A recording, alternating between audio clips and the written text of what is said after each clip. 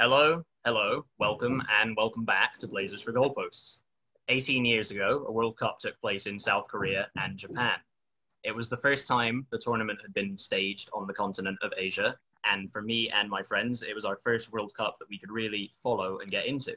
And so because of that, it's very special. It's these types of football memories that are the embers to spark a greater football fandom fire within a kid just getting into the beautiful game. I was only 4 during France 98, and I was exactly 4 months old when USA 94 kicked off, so unfortunately I didn't really have the capacity to enjoy those tournaments at the time. Instead, it was this World Cup in the Far East that would be my first one in 2002.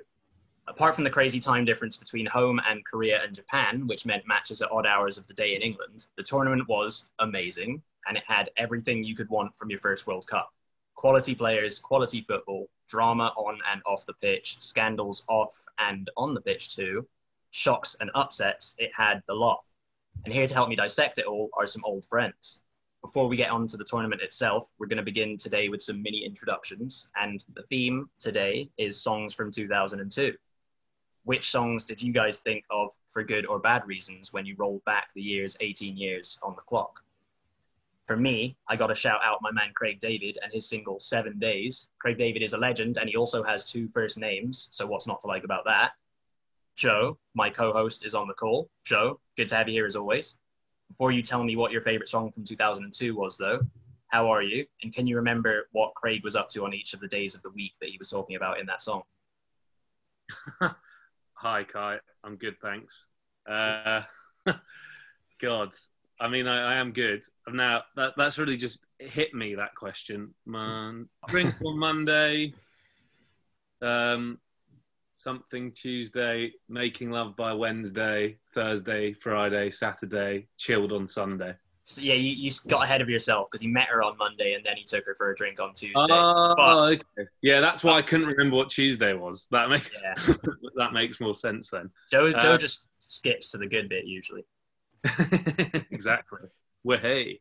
But yeah, I'm very good, thanks. And my song of choice from 2002 comes from my namesake, Fat Joe.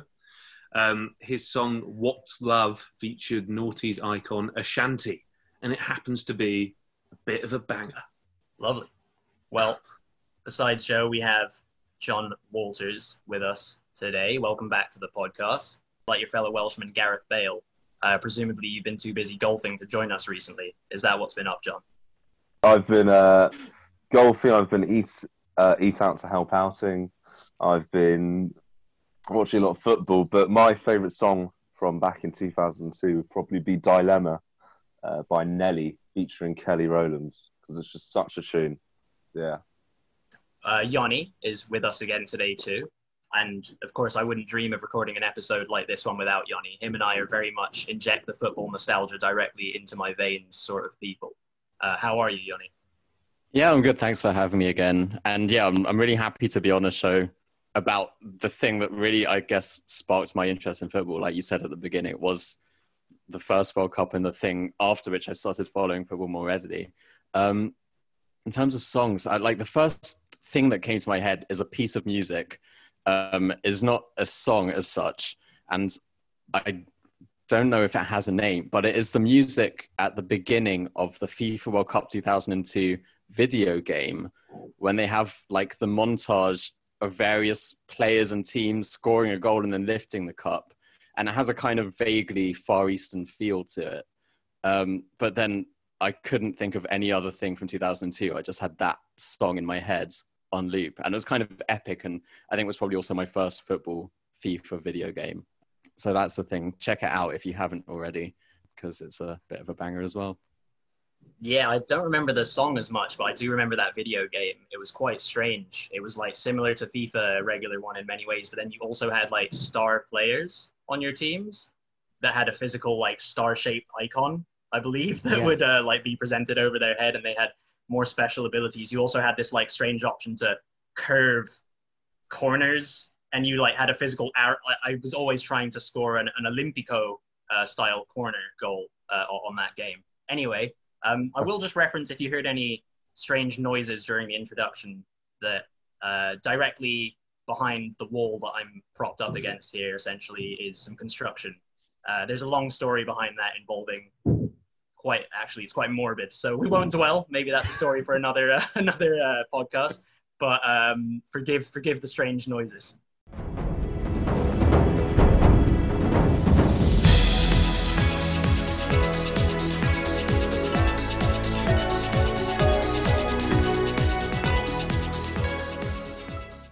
What time is it? Game time. What game are we playing? Ooh, yeah. I'm looking for you all to name a player who featured for his country at the 2002 World Cup. I'll give you the first clue, and we'll see how it goes from there. Play along if you're listening. My first clue is that he was just 20 years old at this World Cup. Ooh. Is it Michael Owen? No, it's not Michael. No. Is he European? No, he's not European. Okay, South American. Not South American either. Okay, we can rule those two. I'll say that he joined his first major club from a notoriously linked team, similar to the Red Bull situation, how they have like clubs across different countries. This club that he joined from had a link to another club, and then he joined them. Was this that Belgian club that Arsenal had a link with? No, it's actually a very, very direct link, but don't dwell on that too hard because you might confuse yourselves. Is he from Africa? He is from Africa. At the time of the World Cup, he was playing, I believe, in the Netherlands. Did he ever make it to the Premier League? He did make it to the Premier League in 2007. God. He was loaned to a Premier League club and then signed for them the next season. Interesting. Did we know the position? Was it a striker, did you say? He's a attacking midfielder winger, probably most known for being a winger. Okay. Did the team he played for at this World Cup get out of the group stages? No, they actually did better than I thought they would, but I think it was on goal difference that they did not make it out of the group stages. Anyway, so Senegal did. So it's not a Senegalese player. Nigeria? Yeah. It's Nigerian player? No. a bit of a curveball because it's not the typical African nation that you might think of. North Africa. It is not North African. South Africa? Is it South Africa? Oh! It's Stephen Pienaar. It's Stephen bloody Pienaar. It is Stephen Pienaar. Stephen Pienaar, no, well done, Joe. That's a good Yeah. shout. That's a great shout. I thought that was quite a good one, Stephen Pienaar. Yeah. It's basically like I had no idea who he was at the time, but apparently a 20-year-old Stephen Pienaar rocked up for South Africa at this World Cup. Anyway, I'd have a bit of a bonus one for you guys. Wait, Kai, can I just ask, what's the club link that you were talking about?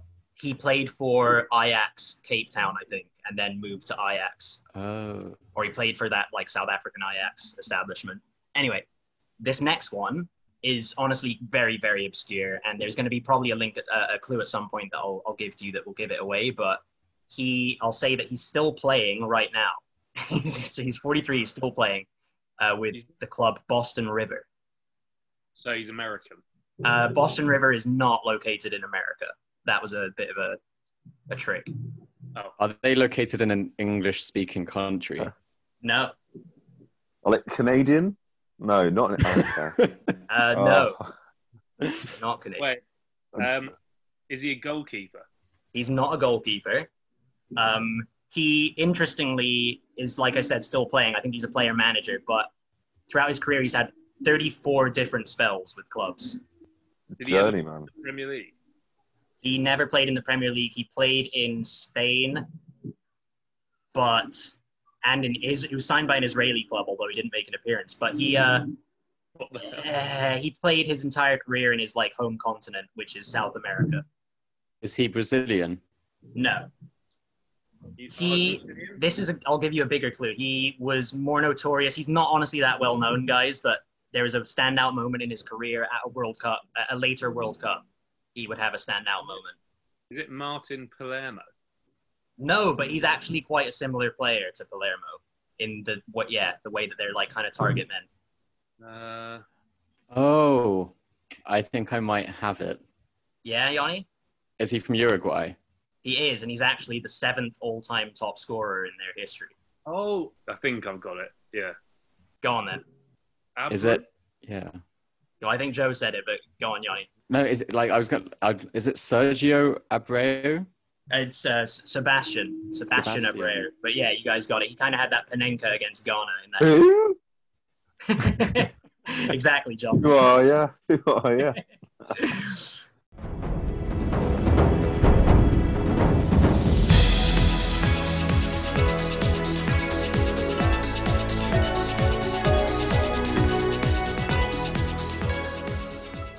A World Cup simply isn't a World Cup without a few shocks.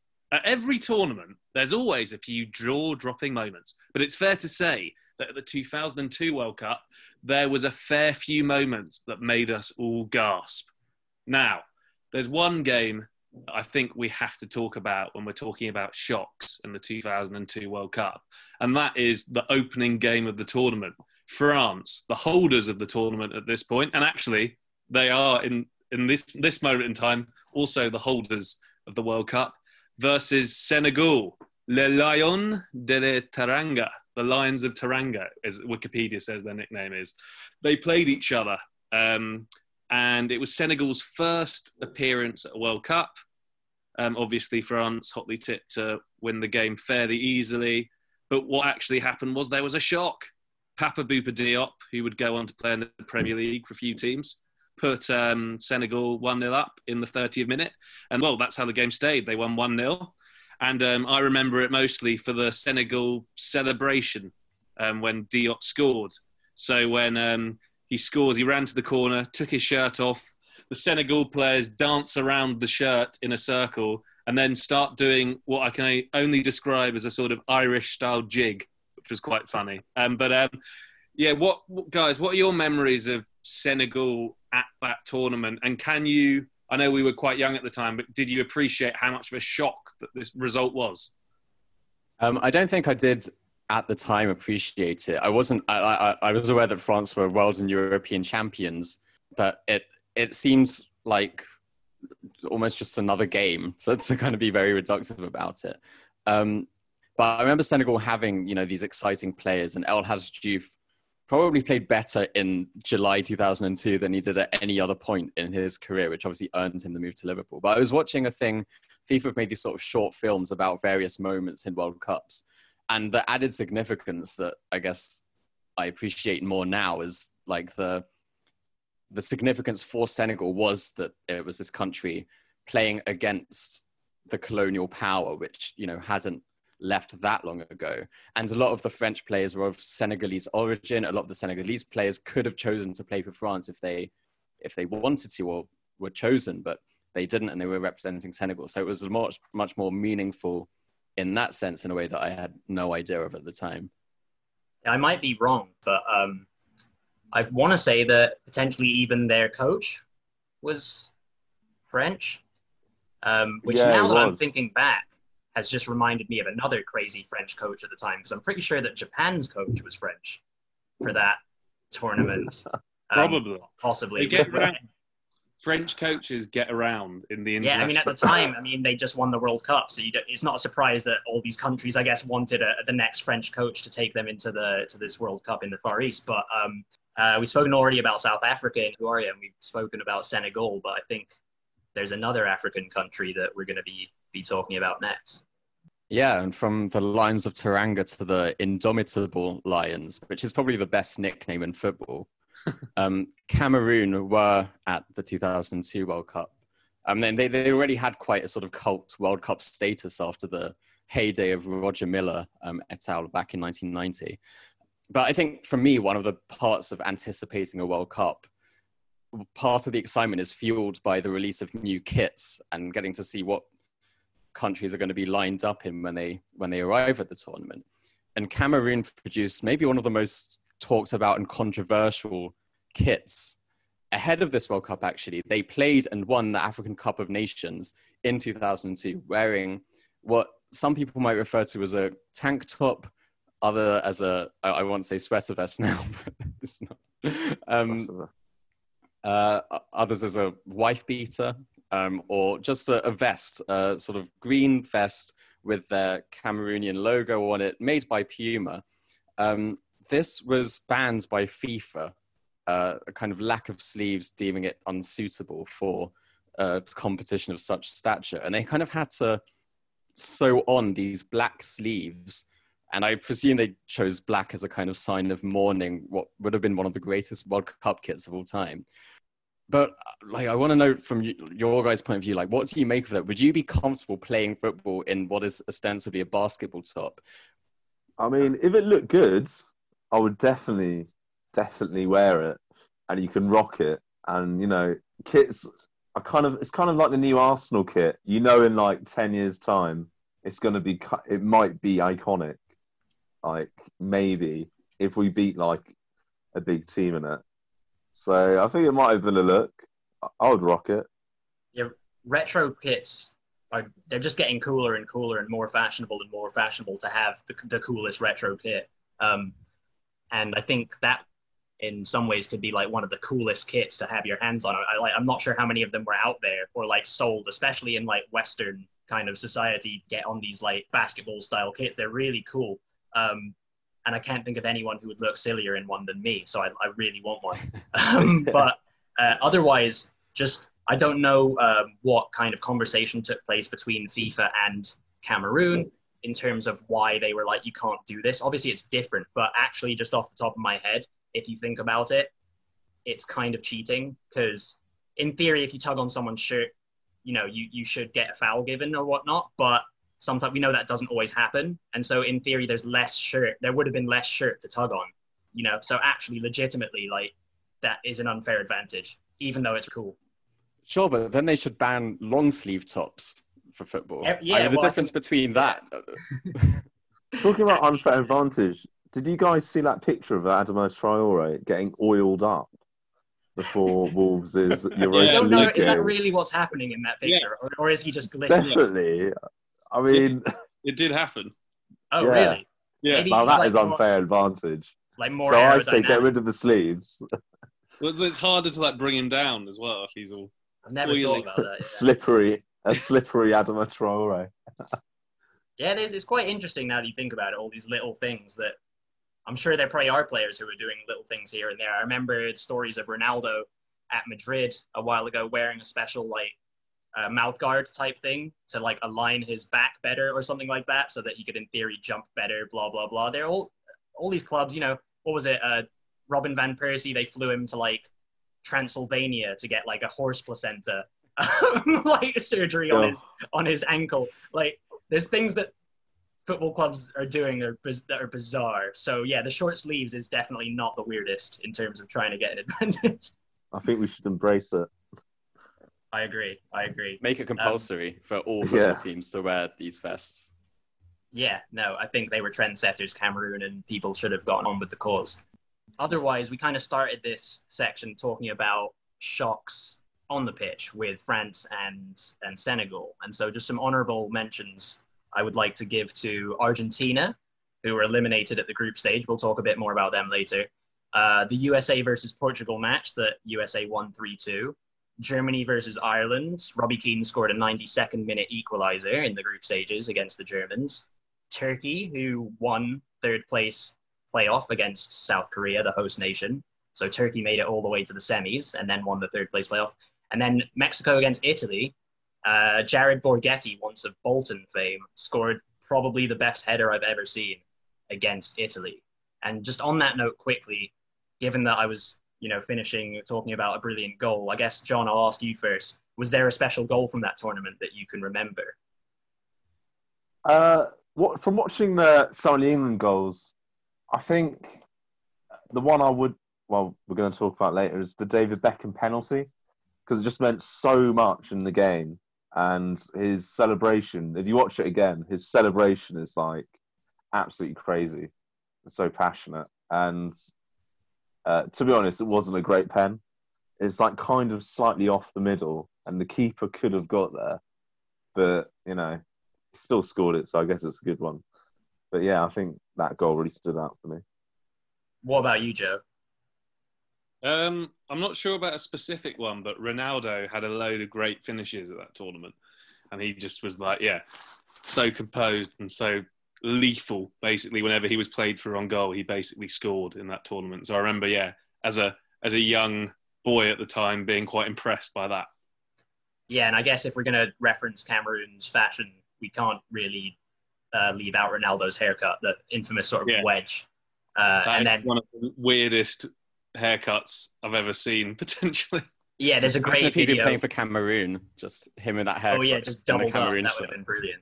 I was going to say there's a video going around now of a kid asking his dad to give him a haircut like Ronaldo, obviously CR7 Ronaldo, and then the dad, like, it pans back and the kid can't see, I guess, because there was no mirror when it's happening, and he's just giving him the R9 2002 wedge haircut, and the kid's like on the verge of tears, and the dad is just like beside himself with laughter. It's brilliant. What about you, Yoni? Any wonder goals? Any memorable goals?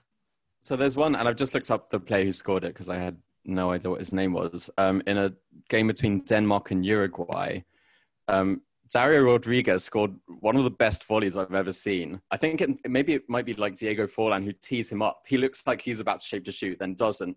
Volleys it to Rodriguez, who it's the first time. It like flashes past Thomas Sorensen into the top corner. And I remember that from like the World Cup 2002 DVD goals of the tournament that I had. That's just stuck in my mind for the last 18 years. Yeah, that was one of my favorites. Kind of a looping volley into the top corner from the edge of the area against, Thomas Sorensen in that classic Hummel kit. Oh, we need to mention the Ronaldinho goal as well, surely. Well, we will, John. We will. Just like we'll get back onto the Beckham penalty. But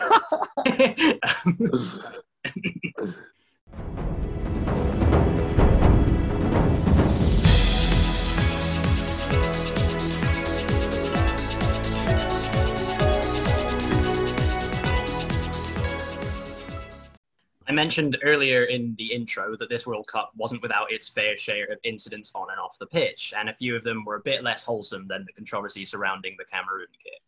We're going to be chatting about a few of them, and to get us started, I'm going to bring up kind of a funny, kind of a shameful story. It's the story of Rivaldo against Turkey.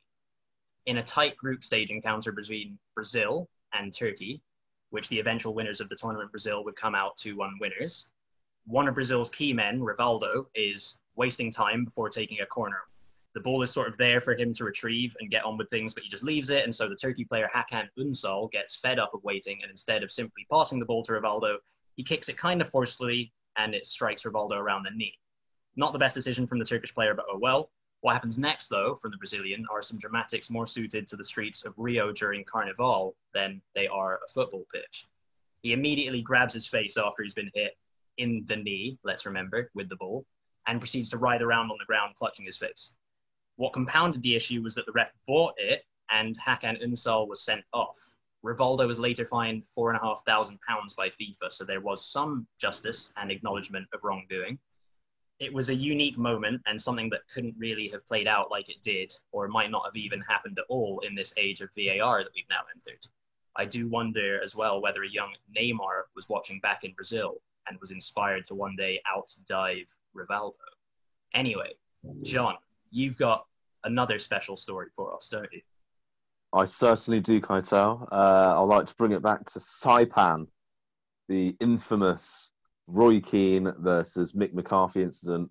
Roy Keane and Mick McCarthy would make a great boxing match. So Eddie Hearn, if you're listening, I'd definitely pay money to see that. But obviously, it's been years since the incident, and basically, Roy Keane just walked out. This man, this myth, this Irish legend just walks out of training after having a huge bust-up with Mick McCarthy. And Clinton Morrison, who was in the squad, essentially said that they turned up to this massive training base, trying to get ready for the World Cup get ready in their heads. They turn up, there's no kits, there's no footballs apparently, there's just nothing. And it's like the pitches looked like Sunday League style apparently, with like sand in the goal and stuff like that. So can you imagine Roy Keane's face coming from Man United, the most elite club in Europe, to this terrible training camp with people, and he looks around and he sees Clinton Morrison mucking about and, players like that. he was absolutely fuming. And apparently, he said to Mick McCarthy, "You were a bad player anyway. You had a rubbish first touch, and you were a poor manager. The only manager I respect is Sir Alex Ferguson." And then he said, "And you're English. You're not even Irish," which was the nail on the head, I think, for Mick McCarthy. And apparently, Roy Keane was stood up in front of everyone, going, "Go on then. Come on, Mick, make a decision. Come on. What is it? Do you want me to stay or go home? This is a disgrace." And Mick sent him home. And it was all over the news. And I do have vivid memories of the time that switching on like Sky Sports News or the sports news, and there'd just be videos of Roy Keane walking his dog while Ireland were limbering up for, a World Cup clash. But it didn't really affect them. They got knocked out in the round of 16, penalties to Spain. So I don't know if it affected them that much. But yeah, what an incident. Yeah, you do wonder what might have happened for Ireland at that World Cup if Roy Keane had been around. I mean, basically their best player, obviously they had a young Robbie Keane coming through as well. But like you said, they were only narrowly beaten by Spain in the next round. And maybe a even better story could have happened if he'd stuck around. Interesting Roy Keane as well, just like there's these characters in football who, unless you support the team that they play for, and even sometimes when you do support that team, they're just like this villain. And Roy Keane, I would say, is one of them. Like Jose Mourinho is probably one of them. But Keane, he's just like, but he leans into it so hard, Roy Keane. Whether or not he's aware of that and he's playing up, or if that's genuinely who he is, I would hope it's the former, because otherwise he's just quite an unpleasant man. But like, by the way, the next day they went to a new training complex, and they had everything there. So the next day, so he could have waited, Yeah. I was going to say there's another recent video of, in the aftermath of Aston Villa staying up on the final day of the season, a great clip of Roy Keane and Micah Richards watching like footage of Villa celebrating in the changing room after the game. And Roy Keane's just like, I don't get it. Like, I'm not going to do the accent, sorry, but he's just like, I don't get it. Like, they've stayed up. Cool. He's like, why are they celebrating? And it's just like, Roy, mate, come on. And then Micah Richards in the other chair with, they both have Villa affiliations. Roy's probably just got sour grapes, and Micah Richards is just like laying into Roy Keane. I love Micah Richards. He's like the hero that we need. Probably not the hero that we deserve, but I think both of them are great to watch, aren't they? They're like good cop, bad cop. It's fantastic to watch. I wonder how well they get on, or if they don't. The other weird thing about Roy Keane is he said the only manager I respect is Sir Alex Ferguson, but clearly since he said that, he now hates him. And he recently said in an interview that the best manager he ever worked under was undoubtedly Brian Clough. So yeah, he's an interesting feather. Yeah, Brian Clough, Alex Ferguson, Mick McCarthy in that order. That's a great flag. That should be on the flag. Who was he? Was he under Martin O'Neill at Celtic? Yeah, he didn't. Or was it Neil Lennon? No. Gordon Strachan? Was it with him then? Oh, maybe Strachan. Strachan. Yeah, one way or another, he doesn't rate Mick McCarthy. That's for sure. Yanni, what do you have for us in the way of controversy? Yeah, controversy. And you mentioned earlier that South Korea were one of the two hosts of the World Cup. It was the first World Cup to be hosted by two countries. They topped a group containing USA, Portugal, and Poland, which was no mean feat. I mean, I don't think anyone particularly fancied them before the tournament. They did so convincingly with 7 points. Then the issues start to happen, shall we say. In the round of 16, they face an Italy team with some of the best players in the world, really. You think Buffon, Maldini, Vieri, Totti, Del Piero, all starring for them. South Korea are given an early debatable penalty, which Buffon saved. Then a litany of decisions go against Italy in that match. Totti is given a red card after a dive, quite controversially, as well, because I think sort of cards were given out less readily for dives back then. Tomasi goal was wrongly ruled out for offside. Then South Korea weren't penalised for a couple of indiscretions. There was a 2-foot challenge by Choi Jin-chul, sorry if I'm completely butchering that name, on Gianluca Zambrotta, and Kim Tae-young with an elbow on Alessandro Del Piero went unpunished.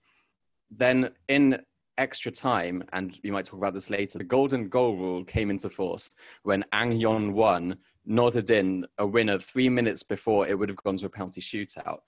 His loan spell at Perugia was then cut short. Such was the outrage in Italy at what was alleged match fixing. There was an investigation into the referee Byron Moreno from Ecuador, although Sepp Blatter, of all people, a very trustworthy man and one who would be able to spot corruption anywhere, deemed it human error rather than anything more nasty than that.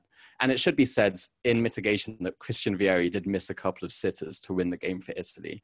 So maybe it was just a one-off. Cue the next game, a quarter-final against Spain, who had just beaten Mick McCarthy's Republic of Ireland. There were 2 Spanish goals disallowed, which looked perfectly fine. One for a very minor pull of the shirt in the box. And then the second one, I think it was Fernando Morientes, who nodded in the ball from a Joaquin cross. The ball was adjudged to have crossed the line for a goal kick, even though replays show that it just quite clearly hadn't. Both prematurely ruled out as goals. And then South Korea would go on to win that game on penalties, even eliciting the congratulations from the chairman of the North Korea Football Association at the time, which was an odd, isolated incident of uniting North and South Korea. And if you're getting an endorsement from North Korea, then again, maybe there is a suspicion that something fishy is going on there. South Korea would ultimately go on to lose the semi-final to Germany and Michael Ballack scoring the winner for them. But I mean, what do you remember of South Korea's campaign? It was quite extraordinary to see an unfancied host go so far in a tournament with such dramatic games and controversy surrounding them.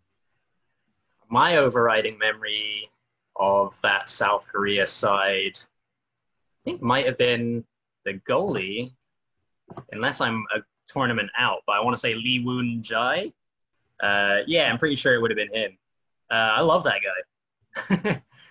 He was, in my mind, their star player, which probably sounds about right because it didn't seem like they were blowing teams away. They were kind of literally having more goals scored against them, but then the referees would just disallow some of them. So they had a Lee Woon-jae as well, probably making a lot of saves to thank. But yeah, they were refreshing. It's always nice to see the home team do well, isn't it? I think Ji-sung Park and Young Pyo Lee would end up at Tottenham. Both had quite impressive. Yeah, but they're no Lee Woon-jae. No, no, they're not. That is true. Yeah, I think the thing is, like, obviously, it's a really nice story that South Korea got, especially that South Korea team who they didn't have like a Son Heung-min in their team, and they got to the semi-final. But yeah, obviously, as Yoni was saying, the stories from the Italy and Spain games are, I mean, you've got to assume something dodgy was going on, especially if Sepp Blatter was like, yeah, nothing to see here, guys. We're all good. So yeah, that just puts a little bit of a dampener on it. But yeah, what a story. One way or another, it's a great story. Let's just hope it was for more positive than negative reasons. What do you make of the theory that could have been the case? Johnny, that literally there was one, if not two referees who potentially were like paid. And then what do you make of like that as just an act to carry out, like a referee basically having it in the back of their mind that they're going to make decisions to influence the result of the game? How do they orchestrate that? And like, is that even like something that do we think we've seen that happen? Is that what happened? Wow. Well, so looking back at the highlights, it seemed like with that theory in mind, that could be what's happening. But also, I don't know, because football's such a random game. And like I said, sort of, if Vieri scores these chances, unless he is also in on the conspiracy somehow, if he scores these chances, then it's not even something that we're talking about 18 years later. I mean, if any other country was going to be in on corruption, Italy's probably got to be quite high up, given what happened in Serie A around that time, actually. Oh my God, maybe we've stumbled upon it, Yanni. It was Italy were in on it too. Who knows how deep this goes? But I was going to say, a sort of byproduct, incidentally, happened as a result is setting Gus Hiddink's career on a certain trajectory, because he was the manager of that World Cup. And then after that, it seemed like he was hired by any country entering a major tournament, unfancied, looking to get further and maybe cause a few upsets. And I think he managed Australia at the 2006 World Cup. He got them to the quarterfinals when they were undone by anyone. Remember? Oh, was it a Totti dive or? Yes, exactly. I think Totti, he certainly scored the penalty and may have dived over Yeah. Lucas Neal to get a last-minute penalty for Italy in the 2006 World Cup. So these things do come full circle.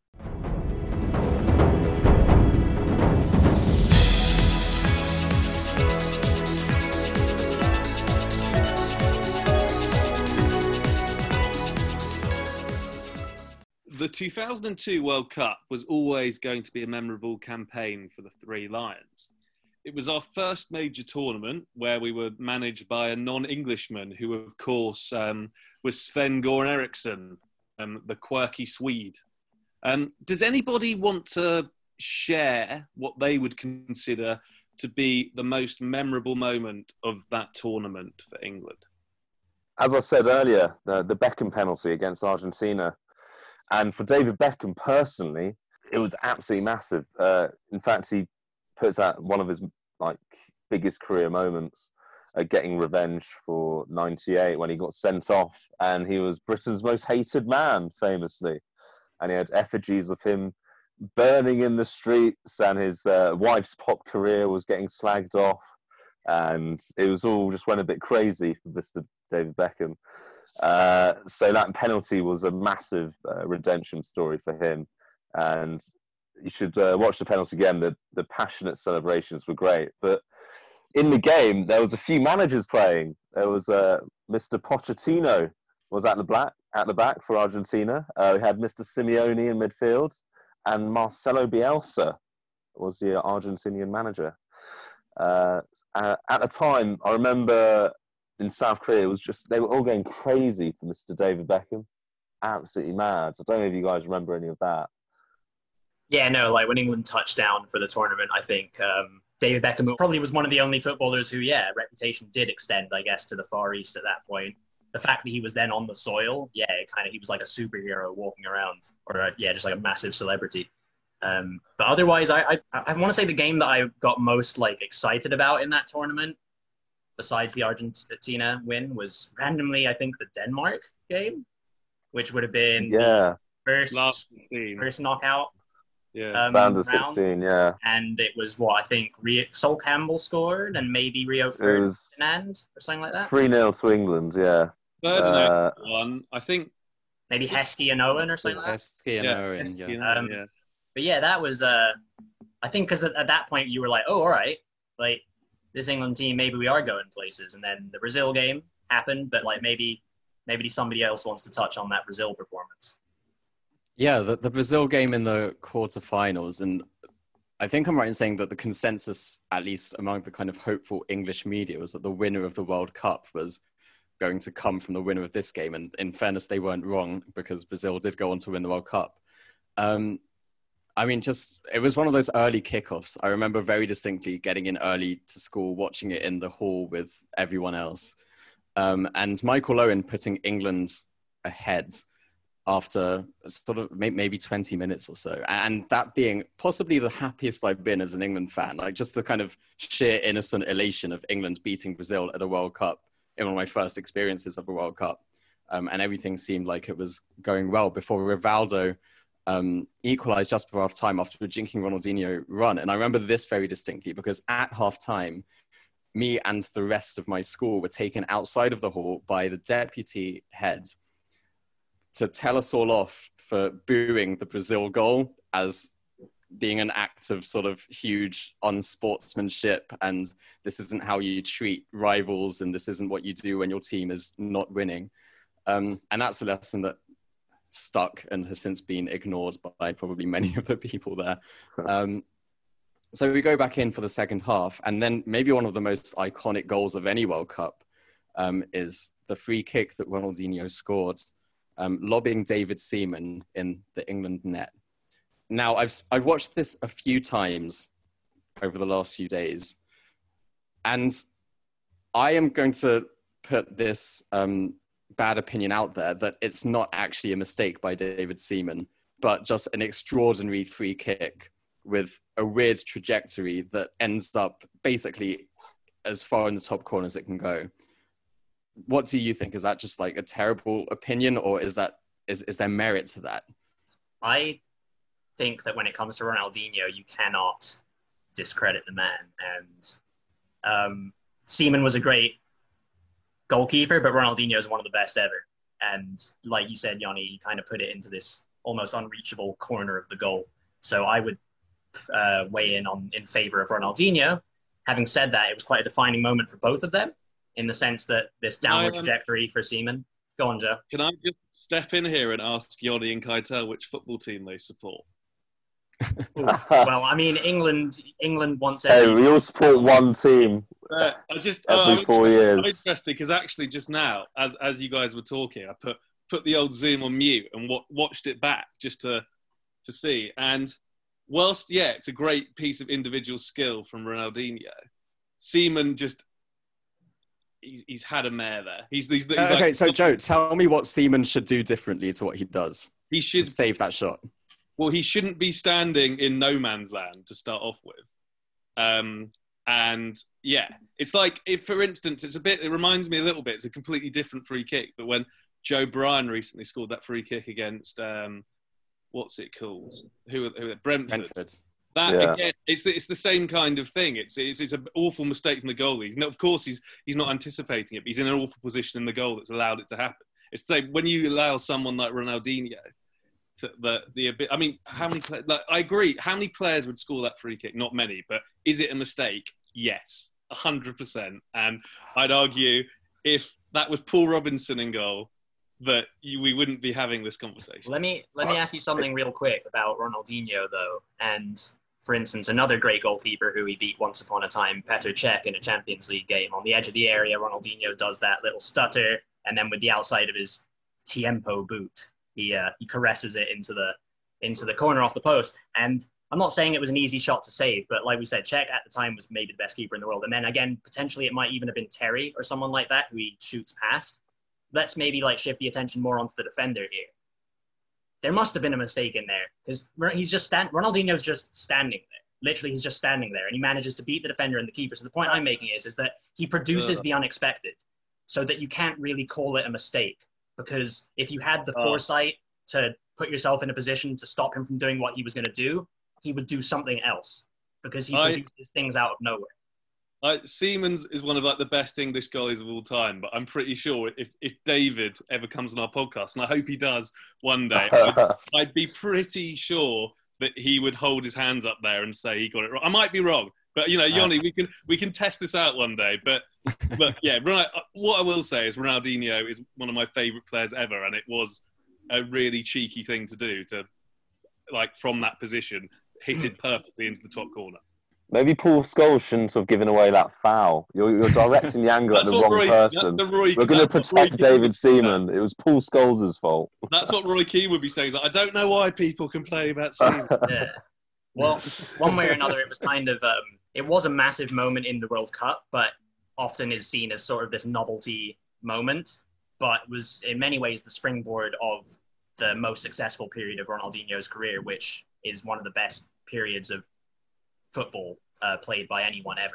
And he did actually receive a red card later in that game for elbowing Danny Mills, which is quite understandable. Yeah, I was going to say that's a lot of sympathy for... If the referee was doing his job, in the book it says that's just a yellow. So, yeah. Well, yeah, we've all probably at some point when Danny Mills has been on TV had the urge to elbow him. So. Yeah, some people grow up dreaming of scoring that winner at the World Cup. Others just dream of elbowing Danny Mills at a major tournament. And that's fine.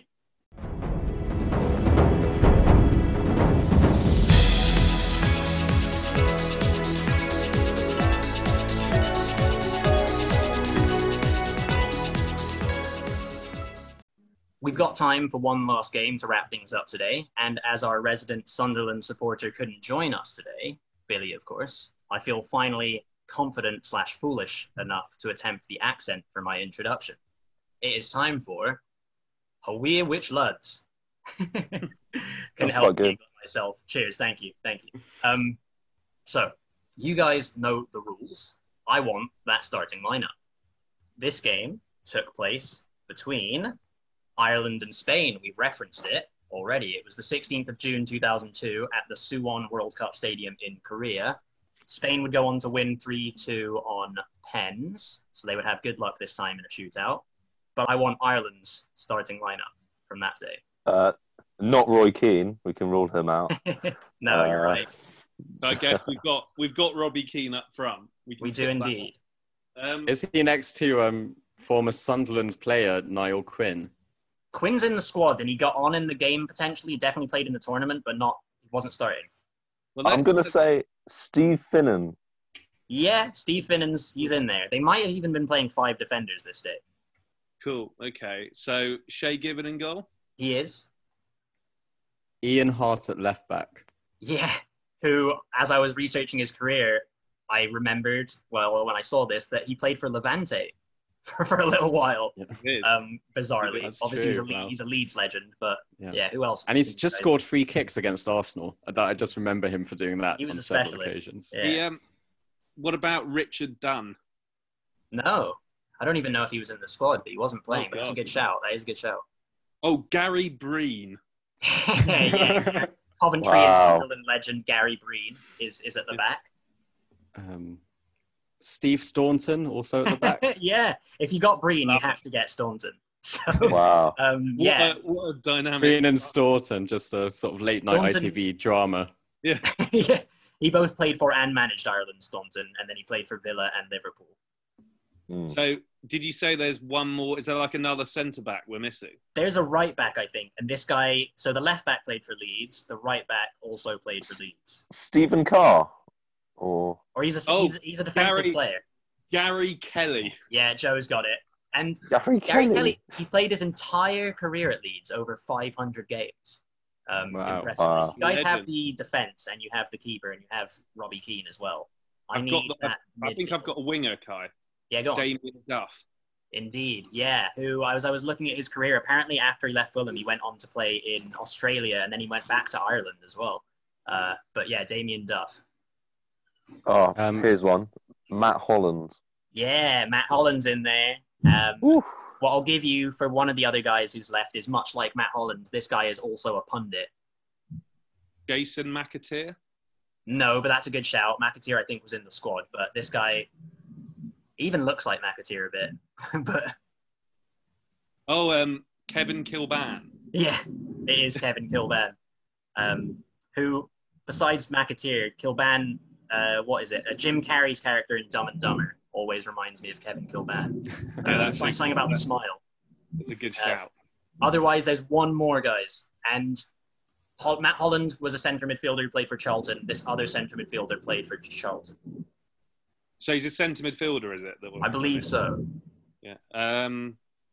Played for Charlton. Is he quite well? As in, is he easier than like a Gary Breen or a I was Staunton? going to say he's kind of on that Staunton Breen level. Oh, God. But I'm just trying to think if there's any other clues that I can give you. I'm definitely sure that Charlton would be the most notable thing. Did he play for Otherwise- Charlton sort of at this time that they were in the Premier League? Yeah, it was that Premier League time. And then apparently he's also played for Aston Villa and West Brom, so he likes a Midlands club. And he started his career at Colchester. But honestly, like I said, none of those are really going to help. He's gone on to have a career in management. His first name is Mark. Mark Pembridge. No. God, Is it Mark Connolly? No. There was another Connolly. I don't know if it's that. The Marks in football. God. It's one of those ones where you guys are going to be like, oh, it's like I said, it's not that obvious, but you know. Mark Mosley. No. I might just have to give it. Yeah, I unfortunately don't think nothing's coming to me on this guy. Yeah, this might be the first time that we've had to concede a Waywitch lads, but all right, I'm going to give you 5, 4, 3, Mark Yates. 1. Mark No. O'Brien. Mark Kinsella. Oh, Mark Kinsella. Bloody Kinsella. There we go. Yeah. I know, quite a tough one. I've got one more. So this next one, guys, another game we've referenced. It was actually the inaugural. Sorry, I'm sure that must be loud. So it's got the Titanic passing through next door. Don't mind that. It's just 2 plates rubbing against each other and causing an earthquake. Yeah, no worries. This was France against Senegal on May 31st in 2002 at the Seoul World Cup Stadium in Korea. Bouba Diop scored the winner, did the dance. what was France's starting lineup? Yeah, should we go from goalie? So starting with Barthez. Yeah, Fabien Barthez. I remember Frank Leboeuf in that clip of the goal. A Yeah, shiny bald Frank head Leboeuf. sliding back towards his own goal. Frank Leboeuf, one of my favorite songs ever. The Chelsea fans used to sing, he's here, he's there, he's fucking everywhere, Frank Leboeuf, Frank Leboeuf. And then he didn't want kids swearing, so he told them to change it. And they would then sing, he's here, he's there, we're not allowed to swear, Frank Leboeuf. So I like that Frank Leboeuf story. Was it his Chelsea teammate Marcel Desailly alongside him? Yeah, it is. There's another guy who would have played for Chelsea in that team too. Emmanuel Petit. Yeah. Emmanuel Petit. Is Thuram there? Yep, Thuram, whose son is currently a brilliant player for Gladbach in Germany. Lizarazu at left back. Lizarazu, who randomly has one cap for the Basque country. Just a little Oh. aside. It's his Side name. note. He's got that. He's got X's and Z's in his name. Yeah, he sounds Basque. The more we think about it. So Vieira. Yep. So Ooh. he was actually Senegalese. He was born in Dakar, I think. Yeah, absolutely. Well, that's the other song is Vieira. Oh, Vieira. Oh, he comes from Senegal. He plays for Arsenal. That used to be his song. There's no other version, Joe, that you know, okay? That's the only version you know of that song. He wants to leave the scum. Ah. Well, anyway, Kai, I think for every player we get now, you need to reveal a song about them. If I can, or I'll have to make one up on the spot. Right, Thierry Henry, I'm sure plays. Yeah, so you and should know I his. can actually do a song for that, which is just Thierry Henry. Thierry Henry, and that's not embarrassing at all. And then Watching. was Trezeguet up front with him? Yeah, his former Monaco teammate, David Trezeguet. What song have you got for Trezeguet? Trezeguet, I don't have one, but I do have a random fact about Trezeguet, which is that he randomly joined that club, Hercules, Oh, in yeah. Spain, who like went through, I think, a bit of a sort of like Malaga-esque period where they had some random investment all of a sudden. So they signed David Trezeguet. So now I think there's just two more, and one of them played for Arsenal as well. And we'll do that first. Sylvain Wiltord. Yeah, not Perez. It was Wiltord. This last one is a legend. If I give you the club, you'll get it straight away. Zinedine Zidane. No. This legend played for Bolton. He didn't waste his time. Sam Allardyce is Bolton. Yeah. Not Yuri a Nelka. Djorkaeff. Not a Nelka. Yeah, Yuri- Yanni's got it. Yuri Djorkaeff. Yeah. Yeah, Yanni and Joe. Yuri Djorkaeff. He was the guy. What a player Yuri Djorkaeff was. Any songs for that- him? Out of Any interest, songs where for was him? that? Yuri Djorkaeff. Oh, yeah. Do, Well, do, do, do. oh, You know that well-known song. Yuri Djorkaeff. There you go. Yeah. Nice. Cut that one for free. Where was Zinedine Zidane out of interest? Was he just I injured? guess he was on the bench. Djorkaeff benched him. Yeah, no, he I think he was injured for the first game or two games of that World Cup, and then came in and couldn't salvage it for France. It was too late. And then we all know what happened at the next tournament.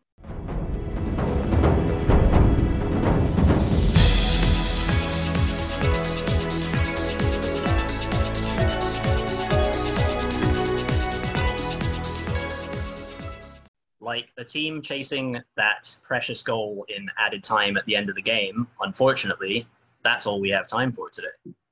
Thank you, Joe. Thank you to John and Yanni. Lastly, a big thank you to you, the listener. Please give us a follow on Twitter at BlazersFGPod and on Facebook at Blazers for Goalposts. Until next time, goodbye from us, everyone.